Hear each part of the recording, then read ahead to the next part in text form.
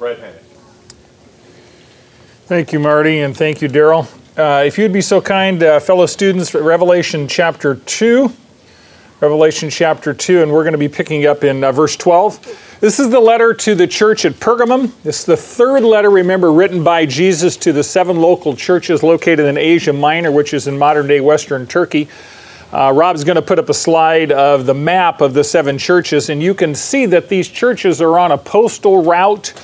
Actually, it forms kind of a U shape. If you start with Ephesus right there, you see Patmos was the island off Asia Minor, off Western Turkey, where the letter was written. And the first letters to Ephesus, then a little bit north of that is Smyrna, a little bit north of that is Pergamum, and then you turn south and go Thyatira, Sardis, Philadelphia, Laodicea. So it's kind of an upside-down V or an upside-down U. 2 of these are port cities, obviously Ephesus and Smyrna. Pergamum's interior about 15, 20 miles, and you have 4 other churches in a straight line. They're all on a Roman postal route. So when these churches got the letters, it was a circular letter, I guess, if you will. A messenger from every church got a letter, and they followed the road, and so all 7 churches heard all 7 letters, which is the same thing we're hearing today at this point in time.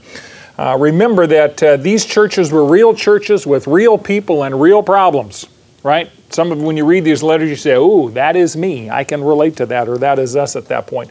But these churches represent far beyond just a local church. They really represent all churches throughout history. Every church can be categorized by one of these 7 church issues. So if you look at any church throughout history, including today, you will have churches that look an awful lot like Ephesus. You have churches that look an awful lot like Smyrna or Pergamum, which we're going to go through today. So there's an additional set of analysis here, not just local church with local problems, not just these churches represent all churches, but there's also an individual application to all this too. Remember, the last words of every one of these commentaries to the churches are, "He who has," or "she who has" what? Ears. An ear. If you have one ear, you can hear and you're responsible. So there's an individual application as well. But there's also a suggestion by some commentators, not agreed by all, that these churches represent specific eras of church history. So, for example, the first letter to Ephesus would represent the apostolic church, and that covers a time from about 30 to about 100 AD. The Smyrna church would represent the persecuted church or the suffering church, and that covers the era from about 100 AD to about 313 AD. That's when you had 10 Roman emperors who instituted an enormous amount of persecution against the church. The third letter under that analysis, Pergamum, would represent the compromising church, which we're going to talk about today, the church that married the world. And this covers the era from about 313 AD when Constantine made Christianity the official religion of the empire. So you go under Smyrna where there's much persecution to one day Constantine laid down an edict, and all of a sudden the church that was being persecuted now becomes the official church of the religion, and there's all kinds of reasons why people want to be Christian, right? Lots of political reasons because this is the way to get to power, etc., etc. So that's when the church married the world. And that time frame would cover about 313 to about 600, and that's when the papacy became ascendant, and that's when we're going to go next week into Thyatira. Now remember, when you look at these letters to 7 churches, Jesus follows a very specific format when he's reviewing these letters. He begins with the name of the church being addressed, and every one of these 7 names has a meaning. What do we say the meaning of Ephesus was? Maiden of choice, darling, so it's very much how God reviews or views his bride. Smyrna has to do with myrrh, we talked about last week, or bitterness, the being crushed in persecution. The name Pergamum is broken down into per, which means completely or thoroughly. So the first part of Pergamum means thoroughly, and gamos, where we get monogamy or polygamy, gamos means married. So Pergamum is the church that is thoroughly married to the world, and that is in its name itself. Here's the key idea. Spiritual compromise with the world invites sin into God's house. Sinners are always welcome in God's house. Always. Sin never is welcome in God's house. And we're going to talk about that because that gets kind of interesting, because sometimes the sin and the sinner are kind of inextricably bound up. And Jesus Christ is utterly committed to separating you from your sin. period, because he knows it's cancer and it will kill you. Correct? Say amen. Tell me you're with me. All right, verse 12. Let's jump in. Chapter 2, verse 12. And to the angel of the church at Pergamum write, now remember he's talking about the city of Pergamum. It's about 80 miles north of Ephesus on the map, about 45 miles northeast from Smyrna. There is a small town named Bergama, B-E-R-G-A-M-A, interestingly enough, also carries the gamos from the married. In Turkey today, it's got a population of about 20,000, so it's a small town, same location. This city is about 20 miles inland from the Aegean Sea. So this is not a port city, but it's an inland city. In John's day, the city of Pergamum had about 200,000 people, so a very large city. It was built on the side of about 1,000-foot high mountain cone, if you will, a volcanic cone built on a very broad, fertile plain. Pergamum had been a significant city in this region for about 250 years. It had been the capital of this Roman province for 250 years. Now that's older, just about as old as the U.S. is. So this city has got a long history.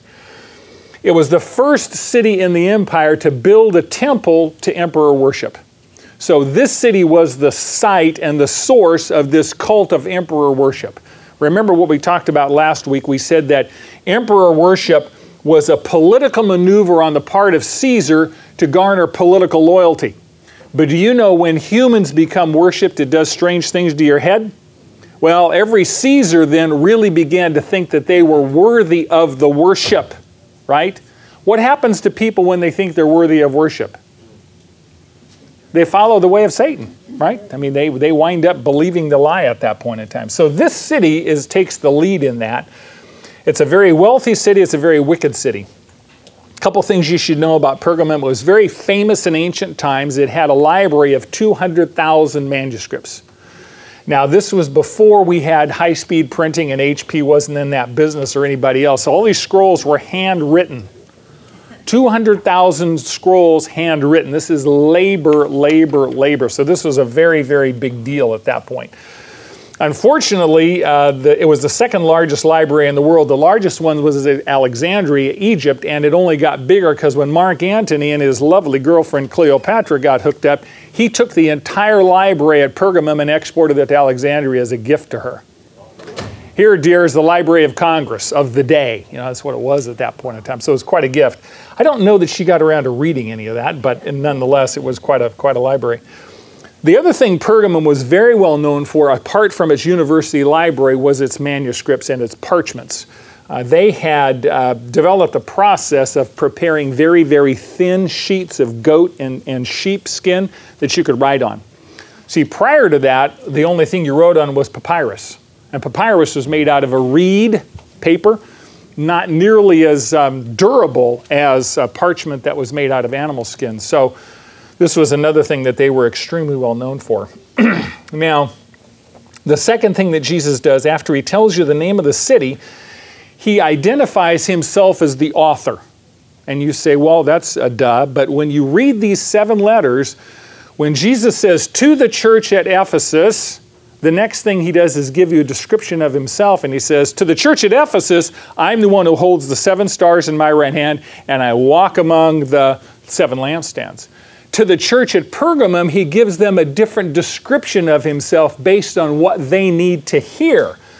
Each church gets a different description of Jesus, who's the author. So the church at Pergamum should have figured out they were in really deep trouble when he identifies himself as the one who has the sharp 2-edged sword, right? Says this, when we write a letter, where do we put our name? Sincerely yours, your name. When the ancient times, when they write a letter, all of Paul's letters follow this format. What do? They start with the name. I am the one writing this letter to you, and therefore you should pay attention based on who's doing the writing. Jesus is saying, the Pergamum church, I am the one who's got the 2-edged sword at that point in time. And that's the very first thing he says in the letter. Wow, it's a little ominous, right? I mean, you would think maybe some things are not out of whack here.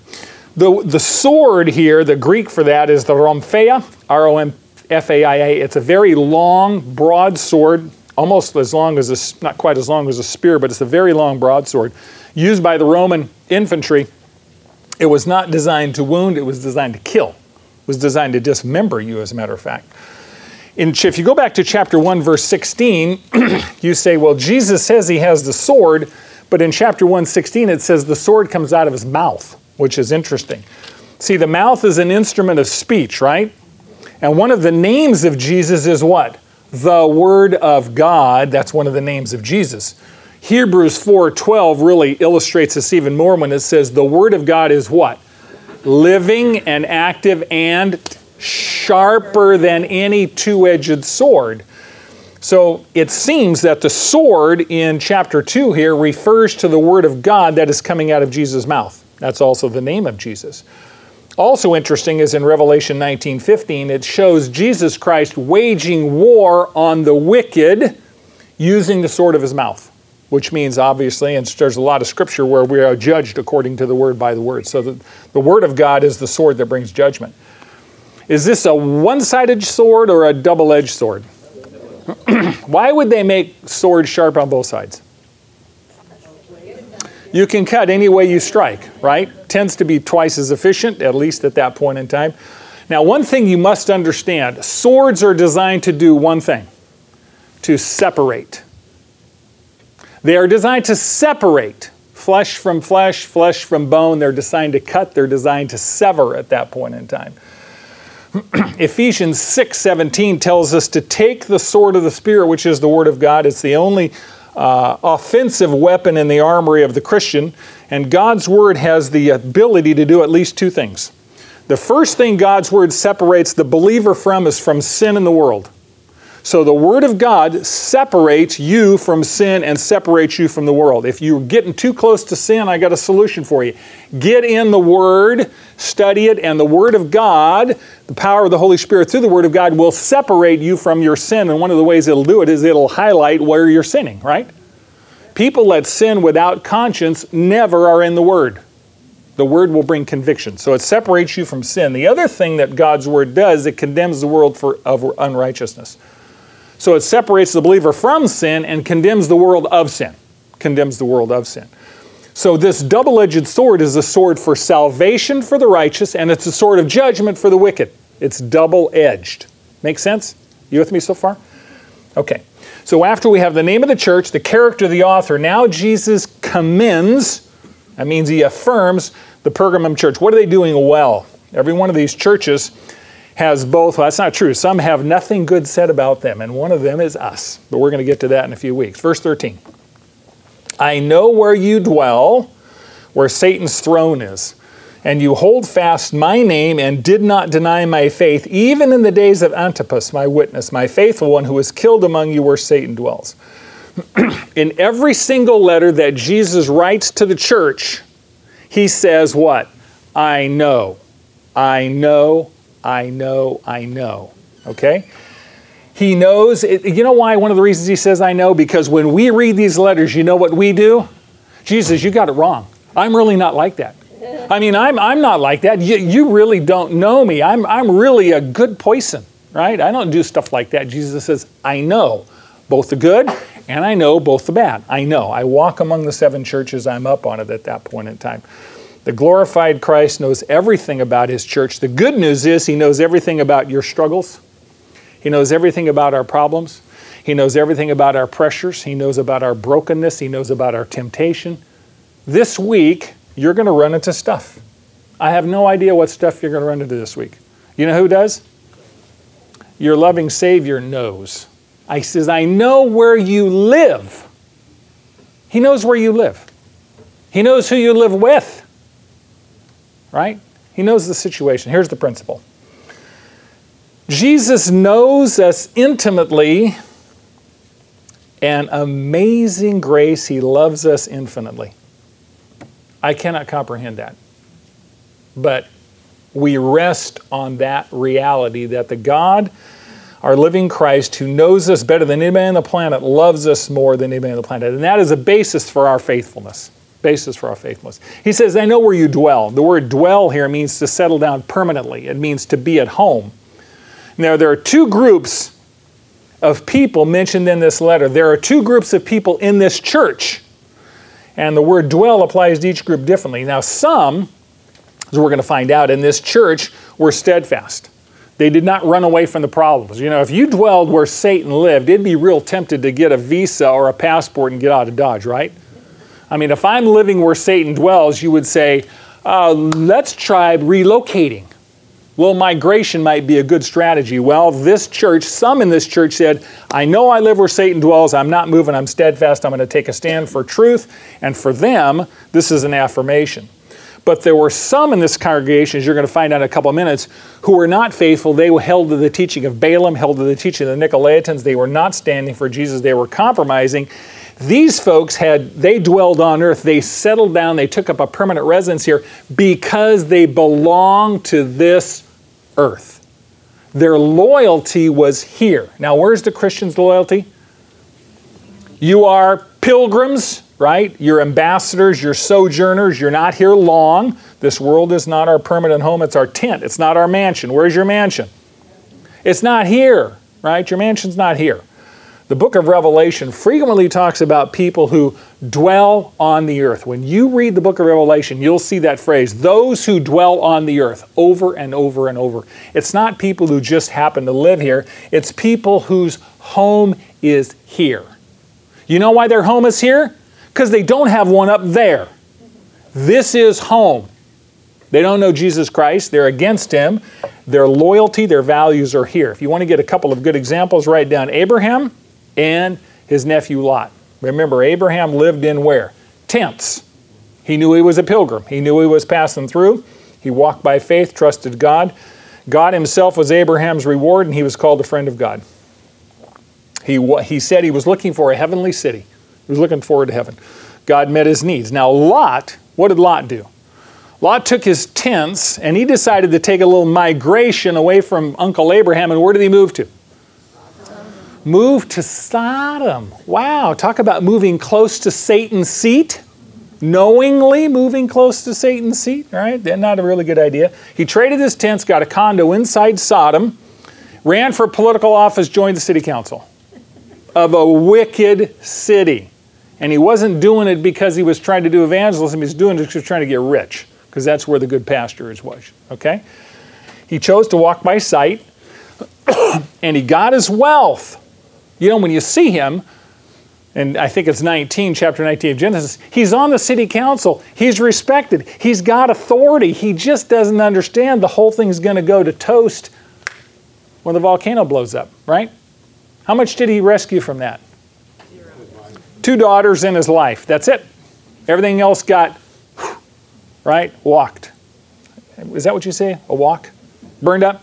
Okay, you get it, right. Barbecued. We all understand barbecue. So Abraham was a dweller in heaven. That's where his loyalty was. Lot was an earth dweller. That's what he's talking about here. There are some in this church of Pergamum whose loyalties are in heaven, and their loyalties are on earth. They were earth dwellers. He says, I know where you dwell, where Satan's throne is. Now, this is not the most, I guess, productive real estate that we would choose to rent. By the way, contrary to popular opinion, Satan has never lived in hell. Satan has never been to hell. Hell is not currently open for business, right? Hell will be Satan's home, the lake of fire will be, but Satan's not interested in going there before he has to go there. Would you? I mean, well, let's go to hell, right? Just for a visit. Why would you do that? Satan's not stupid. He understands the lake of fire. Where is Satan's field of operations? Here. Could be your neighborhood. I'm sure you have some neighbors that you think might be where Satan's throne is, right? In their own home, right? I mean, you know. His field of operations have been planet Earth ever since the Garden of Eden. 2 Corinthians 4:4 says, Satan is the god of this world. Ephesians 2:2 says, the Satan is the prince of the power of the air. So Jesus says, Pergamum Church, I know you're sharing living space with Satan's headquarters. And of course, our logical question is, well, what is exactly Satan's throne? What does that mean, right? Well, remember, this is a very pagan city. First things, Pergamum was the center of emperor worship. They had 3 temples dedicated just to emperor worship. 3. Can you imagine having one city of 200,000 people where you had 3 temples where you had to go worship the President of the United States? In one city? That's getting a little impressed with yourself, right? I mean, but these people, Caesars, did that at that point in time. Every year you had to go into a temple, you had to burn incense, and you had to say, Caesar is God. If you didn't, there were really big consequences we found out last week. Second thing, not just emperor worship, this city was the site of a huge altar to Zeus, which is the chief god, of course, of the Greek Parthenon. This altar was 100 feet square and 40 feet high. And it was shaped like a giant throne. So when you looked at this, you looked at this giant throne, and it was placed where? In the Acropolis. Acropolis means acro, high, polis, city. It's the highest part of the city, right? On the top of the hill. That's where they put the altar of Zeus. So that could be part of Satan's throne.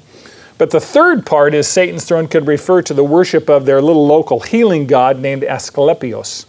Asklepios. Pergamum was very, very famous for medical arts, for the healing. They had a very famous medical school. Hippocrates was the most famous of all the ancient physicians, and Galen, G-A-L-E-N, he was the number 2 famous physician from the Greek era, and he was one of their most notable practitioners. And they had a temple for this god Asclepios that was used for healing. And the emblem of this healing temple was a snake, right? Even today, you see the symbol for medical arts. It's got intertwined snakes around a pole at that point in time. So there's a lot of superstition that goes along with this medicine, unquote. When you wanted to be healed in the temple as a matter of last resort, you spent the night sleeping on the floor in the solarium, and they had hundreds and hundreds of harmless snakes in this place. And it was thought that if you slept on the floor and a snake would slither over you, you would get instantly healed at that point. And I'm thinking, you people really slept? You see, really? How many drugs did you take in order to sleep in a place where there's hundreds of snakes?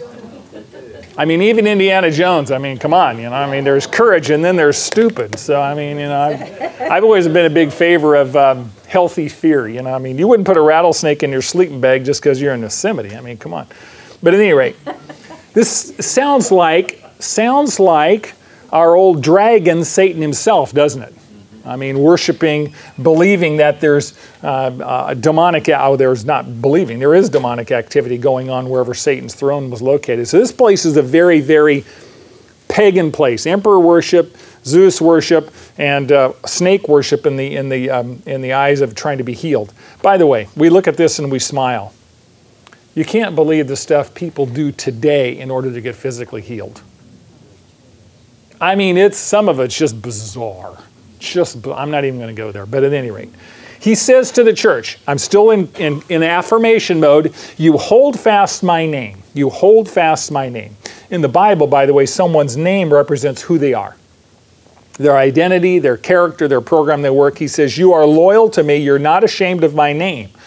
By the way, the name of Jesus is the most divisive name in history.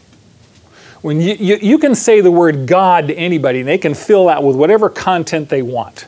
If you say God, they can think Buddha, they can think Hindu. God is very, very contentless. But when you say Jesus Christ, we are talking about a historical figure, right? Very divisive. And they did not deny his name. They held on to that. It says they didn't deny his faith either. So this church did not deny the gospel. This church in a very difficult environment did not deny the truth. They had the courage to believe the truth even when they were living in Satan's throne, where Satan's throne was. There's a lot going on with this church that's good. And now Jesus is going to give an example of someone who did not deny Jesus even in the face of death, and his name is Antipas. It says, even in the days of Antipas, my witness, my faithful one, who was killed among you where Satan dwells. Here's the principle. Some things are worth dying for. Your physical life is not the most important thing in life. Right? You think you're going to live forever here? Come on. The name of Jesus and the truth of the gospel are worth dying for. Period. Now the word Antipas means against all. Some of us have raised children that are against all, right? They're against everybody. But anyway, this says Antipas, this guy was against everything that did not conform to Jesus Christ and the truth of God's word. He was probably one of their pastors, maybe their senior pastor. And it says, Jesus says, Antipas is my witness. Now the word witness in Greek is martus, M-A-R-T-U-S, means martyr. Greek martyr just means witness. But in the first, second, and third centuries, so many witnesses were slaughtered for their faith that the word martyr ceased to mean witness and became one who dies for their faith. So this guy was willing to pay the price for that. Now, it's interesting that Jesus twice says, what?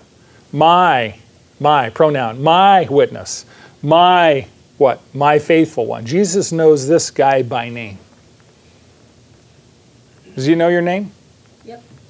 Does he know your middle name too? Yep. Yeah, he does. He knows us personally, which is great comfort. Church tradition tells us that Antipas was roasted to death inside of a huge brass bull. The Christ haters put him inside this brass bull, lit a fire underneath it, and roasted him to death inside of it. And the church here had witnessed that and still stayed faithful. There's a lot going on here. Antipas was unwilling to compromise, and it cost him his life. And in our culture, we have people that are not even willing to cost themselves their popularity for the name of Jesus. So it's remarkable here, and I think we need to take this to heart and say, what's the price tag I'm willing to pay? Am I willing to give up a little popularity for heaven's sake? Right? Okay. So he's commended them for what they're doing well. Now he's going to confront and criticize them for what's wrong and what needs correcting. And unfortunately, there were some in this church who were not anywhere near as faithful as Antipas. Verse 14. But, sometimes in Scripture that introduces a really good passage. Sometimes in Scripture after that is very depressing, and this is one of those. But I have a few things against you because you have some, underline the word some, not all, some, who hold the teaching of Balaam, who kept teaching Balak to put a stumbling block before the sons of Israel, to eat things sacrificed to idols and to commit acts of immorality. Verse 15. Thus you also have some who in the same way hold the teaching of the Nicolaitans. Now you know you're in trouble when Jesus says, I have a few things against you. Not just one, right? Those of us who think there's only one sin in our life probably need a little bigger shovel. We're not digging very deep, right? You mean there's more than one thing wrong. He says, you have some there who hold the teaching of Balaam, some who hold the teaching of the Nicolaitans. Many in this church were faithful, but some were wicked. By the way, that's true of every church, right? Yeah. The deadest churches probably have some people in it who are alive. And I promise you, we have people going to this church every Sunday that are dead, spiritually dead. Absolutely guaranteed. Don't know Jesus. Pray for them. They keep coming, they're going to hear the truth.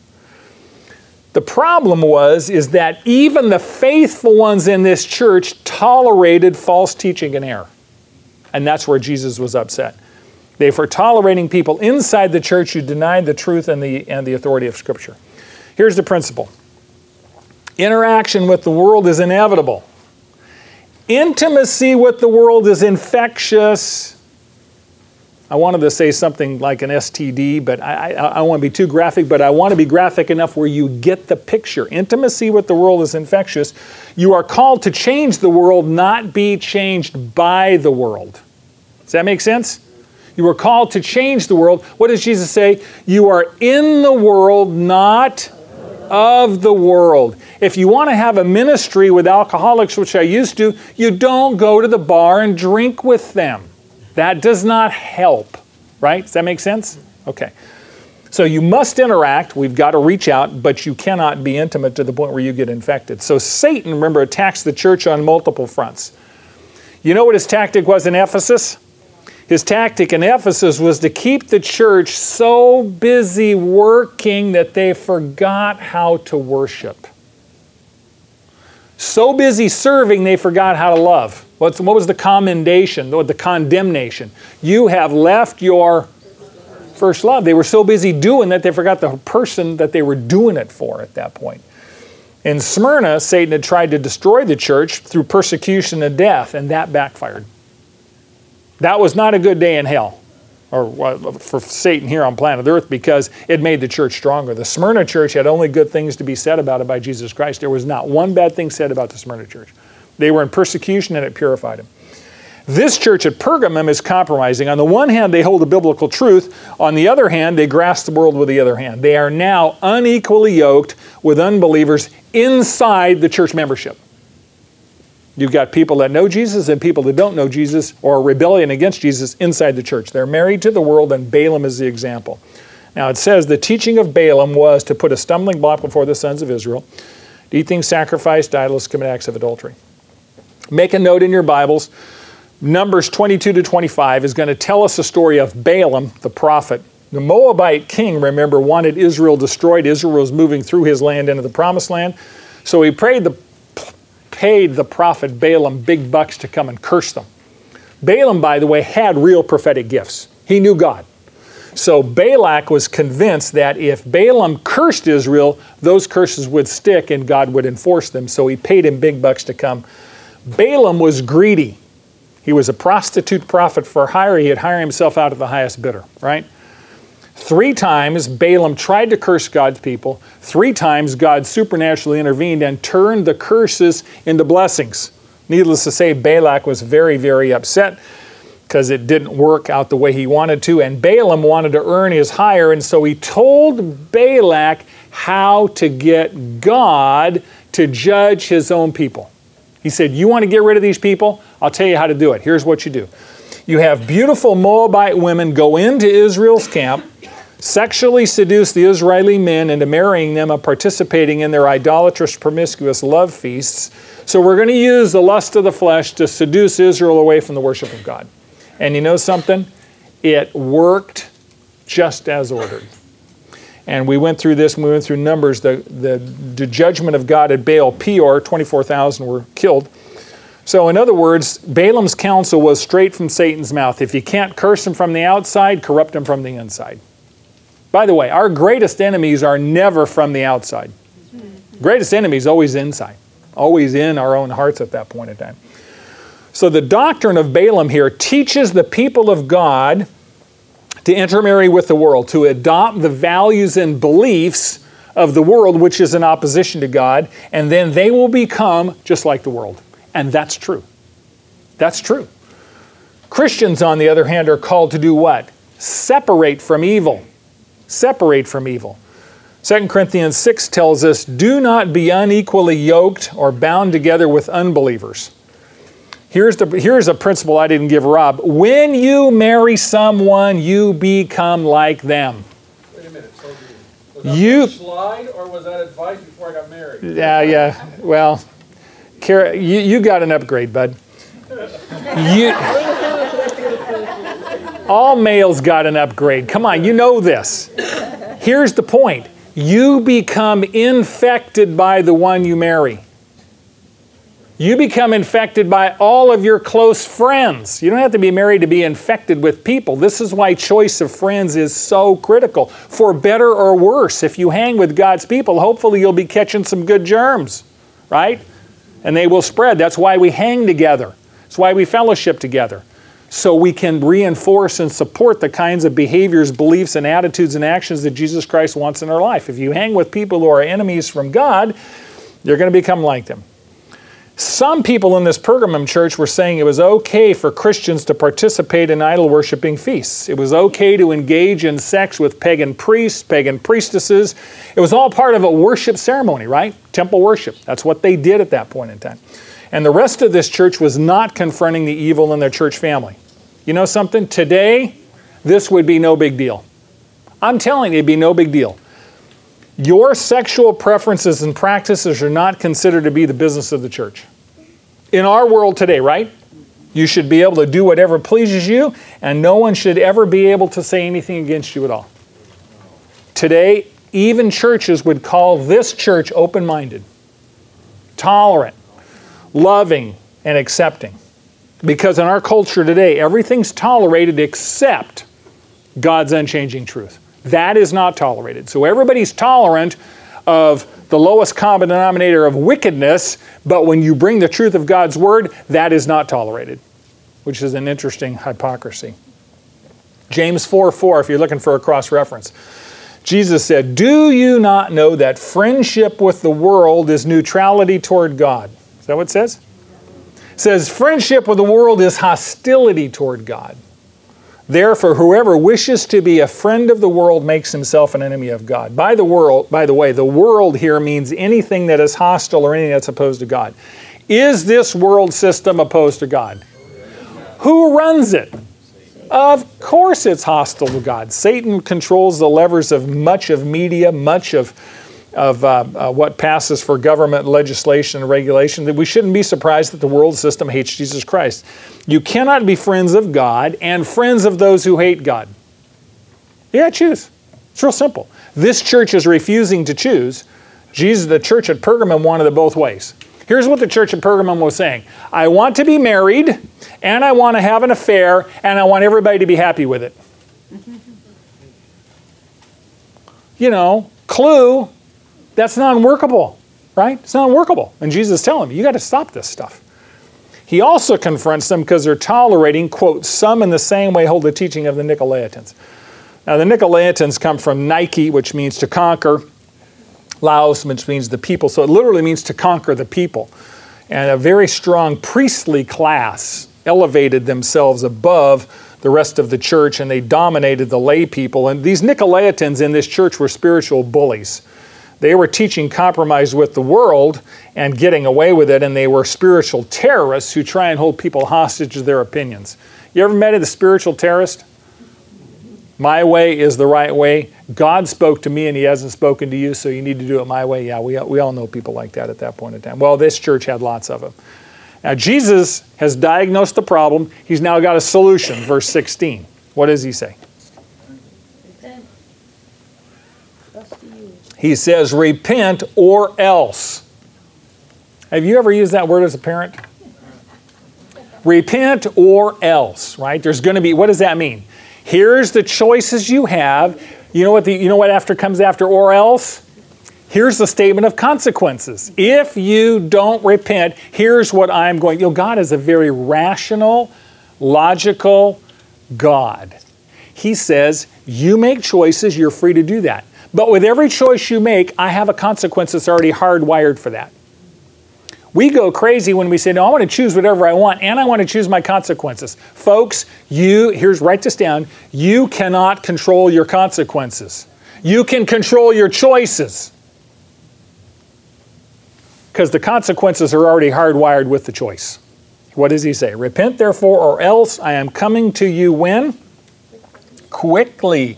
And I will give you love and hugs, because I'm a loving, wonderful teddy bear. He says, I will make war against them with the sword of my mouth. Now he says repent, which means change your mind and change your behavior. Change your direction. Repent literally means a 180-degree turn. So change your attitude and change your action. You know how I know when you believe something? Because you behave it. I don't care what comes out of your mouth. Words are so cheap. Blah, blah, blah, blah, blah. I want to see how you behave. That's what we say with our children, right? Show me what you believe by your behavior. You can tell me, Mom, I'm going to do blah, blah, blah. I'll believe it when I see it done. That's what he's saying. I want to see the change in attitude and action. Now, one of the reasons God is so big on this is 1 Corinthians 5. If you want a really good chapter with about 6 or 7 verses on why the church needs to take care of business in its own house, 1 Corinthians 5 would be a good chapter. 1 Corinthians 5:6 says, a little leaven, that's yeast, does what? Spreads throughout the whole lump of dough at that point. If you ever made sourdough, you understand that. Yeast spreads throughout the lump of dough, and you know how it spreads? Quietly. Do you see the yeast move? But you see the bread rise. So there's consequences from that leaven in there, and you can't prevent it. Sin is a lot like yeast. The spread is inevitable. And yeast puffs up. Sin corrupts by puffing up, right? So sin is a lot like yeast. By the way, anytime you see yeast in a Jewish home, that's a symbol of corruption. That's one of the reasons why, right, Stuart, when you get to time, you have to clean the house of all yeast. Because in Scripture, during that period of time, yeast is considered wicked. It's considered evil. It's considered a symbol of sin. It inevitably spreads. So in verse 7, 1 Corinthians 5:7, Jesus says, clean out the old leaven. That requires action on the part of the church because sin spreads just like an infectious disease. Like the Black Death, it will kill you. So why do we affiliate with it and take it into our homes? You know, I could get on a rant here, which I got to be careful of. But some of the stuff that people subscribe to and pay to see on their streaming internet or on their cable channel, why would you import raw sewage into your dinner table and eat it? I mean, you don't go out to the sewer farm and say, gee, I'd like a bowl of this stuff because it really is tasty. Huh? You don't do that, but we do that to our minds all the time. I am amazed at the stuff that people will put into their brain. Garbage in, garbage out. Yeah. And if people stink all the time, maybe it's because they got garbage going in all the time. It's just a thought. If you're convicted by that, you should be. Do something about it. So, we always welcome the sinner into God's house, but you don't welcome sin into God's house. Folks, the church is not a place where anyone should feel comfortable with their sin. It doesn't mean I'm not going to love you. It doesn't mean we shouldn't love the sinner. You love the sinner. Jesus Christ died for the sinner. But it doesn't mean you can come into God's house and say, I'm going to practice my sin and you got to accept it. But that's where this culture's headed. You know that. There's going to come many, many, many legal battles in front of us in the next few years, basically saying somebody wants to legislate your morality. Now, I'll tell you, your morality is already legislated. You got the Magna Carta in your lap at this point in time. See, Jesus loves us dearly, but he hates our sin like toxic venom. He hates our sin. He wants to separate us from our sin because he knows it'll kill us at that point. If anyone in the church persists in practicing sin without repentance, you want a definition, write it down. If anyone persists in practicing sin without repentance, Jesus said in 1 Corinthians 5:13, remove the wicked man from yourselves. In other words, you don't have them in your fellowship. You don't have a right to come into God's holy house and practice sin without repentance. By the way, if you can sin without repentance, without confession, without conviction, if sin doesn't bother you, then you better take a look and see if you even belong to him. If you have the Holy Spirit, you have living God in you. You know how he reacts to sin? He hates it. So if you can sin without a conviction, maybe you don't have the Holy Spirit. Just think about it. Bring it. He says, either you repent or I am coming to you quickly. So the question is, when should you repent? When do we repent?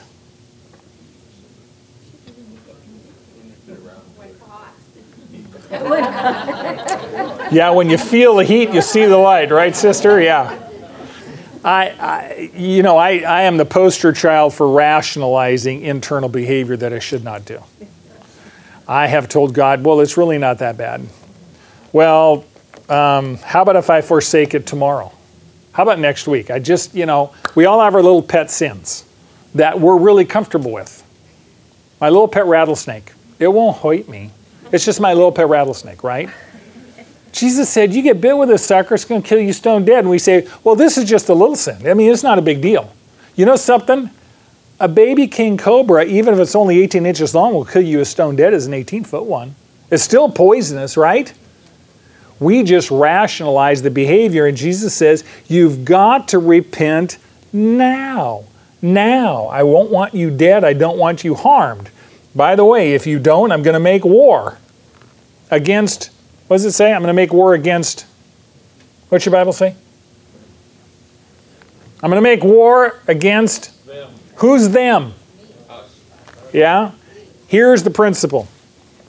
Jesus will make war against both those who teach compromise from sin, and they had people who were teaching compromise with sin, and he's going to make war against those who compromise with the false teachers. You got people in the church that will tell you it's no big deal to sin because God's in the business of forgiveness. And if you believe that, then you have no clue as to the price Jesus Christ paid for your sin or how much he hates it. And how much you will be judged for it by hanging on to it. The price tag. I didn't say you're not going to heaven. You know Jesus is your Savior, you're going to heaven. But if you can sin with impunity, you better go back and check. He's going to make war on two sets of people, and this church had both of them. Every church has both of them. There are people who teach you that compromise with sin is okay, and then you have the vast majority who compromise with those false teachers and refuse to deal with them and tell it straight up and say that's a lie, that's not from God, and we're not going to put up with that garbage. And there's lots and lots of churches who in the name of tolerance have died. Because the Holy Spirit's simply not going to live with that stuff.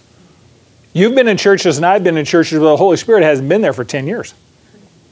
And they still haven't figured it out. Well, they have no discernment because the Holy Spirit hasn't given them to them. Now, apparently, this Pergamum church did repent. There is today a very small church in Bergamo, Turkey, the same city. So apparently they did repent. Unlike Ephesus, which did not, and now is a heap of ruins. Verse 17, here comes the personal application. You who have an ear, let him hear what the Spirit says to the churches. To him who overcomes, I will give some of the hidden manna. I will give him a white stone and a new name written on the stone, which no one knows of him who receives it. So everyone who has an ear, make sure you're hearing today. And what's our one line? We've said here over and over again. When you leave here, before you leave here, I want you to write down one thing. Just one, not two. One thing that you will do with what you've learned today. Here's the problem. If you do nothing with what you've learned today, you've wasted an hour. You don't want to waste an hour, especially when Jesus is coming quick. Could be coming this afternoon. So make sure, Lord, what do you want me to do with what I'm learning today? That's the question. 1 John 5 tells us that overcomers, he says to him who overcomes, overcomers are all Christians. If you're believing that Jesus Christ is the Son of the living God, believing you may have life through his name, you're an overcomer. And your faith is what overcomes. And what's the promise? He says, I'm going to give you some of the hidden manna. Interesting that the name of this class is manna. I did not name it this class, but it's very appropriate. Manna is angel food cake, right? It's honey bread from heaven. That's what it was. In the Old Testament, manna was the bread of life that literally came down from heaven to sustain Israel in their exile in the wilderness. Are we in exile on this planet? Are we aliens here? Are we pilgrims? We're just pilgrims like the Israelites were. And the bread of life that we have been given is Jesus Christ. John 6:51, Jesus said, I am the bread of life. Manna was a picture, a honey bread from heaven. In the Old Testament, we have the real deal in this life, which means your life is sustained by Jesus. The bread of life is all the bread you need, all the life you have in him. Now, it's hidden manna. It's hidden because the world doesn't understand it. The world does not understand the relationship we have with Jesus Christ. It doesn't understand that God's word sustains our life.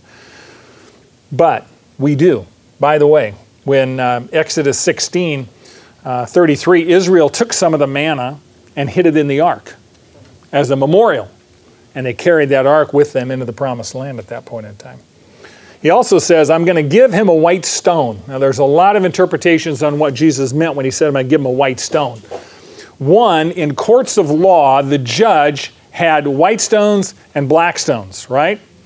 And they would render a verdict, and they would put a white stone in a container, a black stone in a container, and no one would know what it was until the judge rolled the stone onto the bench.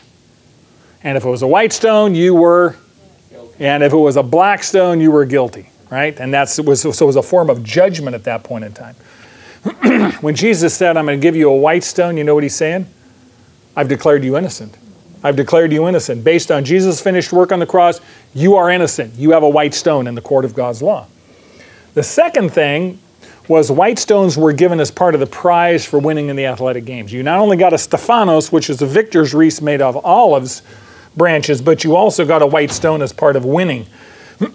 They were called a tessera, T-E-S-S-E-R-A, tessera. And when you won, you got the wreath and you got the tessera, the white stone, and that was your admission ticket, your free admission ticket into all the public entertainment that followed the games. So it was a free entry, right? Free admission ticket. So the application here is Jesus is saying, I'm allowing my overcomers, my believers, free admission into heaven. You have a white stone. You can get in. Does that make sense? So there's a number of meanings by this white stone. Lastly, he says, I'm going to give you a new name written on the stone which no one knows but him.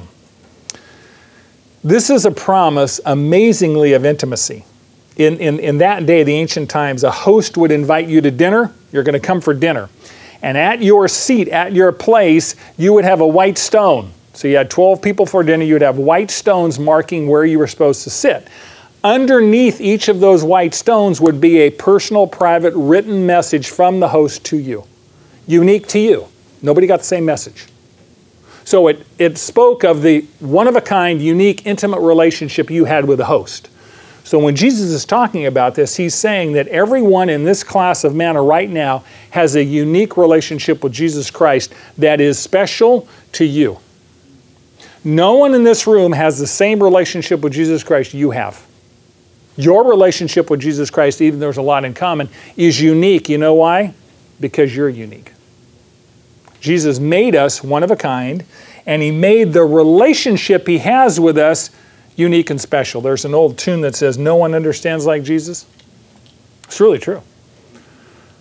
We have a lot in common in our relationship with Jesus, but no one in the universe has the exact same relationship. So that's what He says. I'm going to give you a new name on that stone. Some people say, well, what's the name? It says, no one knows but Him. This is a unique thing between just you and Jesus. I don't know when you're going to know that, but He knows your name, and you know Jesus in ways that no one else does. It's one of a kind. All right, here's the summary. Here's the key idea. Spiritual compromise invites sin into God's house. Compromise is very, very common. You know what you do when you compromise? You make concessions to get a deal done. There's many things in life compromise is appropriate with, right? But when it comes to the truth of the gospel and how you get to heaven, there's no compromise with that. You're going to get into the blood of the Son, and that's the only way, period. You don't compromise with biblical truth. So spiritual compromise invites sin into God's house. Sinners are always welcome into God's house. Sin never is. Verse 13, number 2, Jesus knows you intimately and loves you infinitely, so stay faithful. Point 3, some things are worth dying for, like the name of Jesus and the truth of the gospel. Fourth, interaction with the world is inevitable. As a matter of fact, it's commanded. We should be interacting with the world. Intimacy with the world is infectious. You are called to change the world, not be changed by the world. And lastly, Jesus will make war against both those who teach compromise with sin and those who compromise with the compromisers. It is so easy in our culture today when someone says, well, that's not a big deal. You stand on the Word and don't be afraid to call a spade a spade. If it's not true, it's not true. Amen? Yes. All right. I love you all. Right, Nancy Gore? And because I love you and because Jesus loves you, He tells you the truth. Take this to heart. Look at your life. Say, Lord, to what extent am I the church in Pergamos? Where have I compromised and what do you want me to do with it? Amen?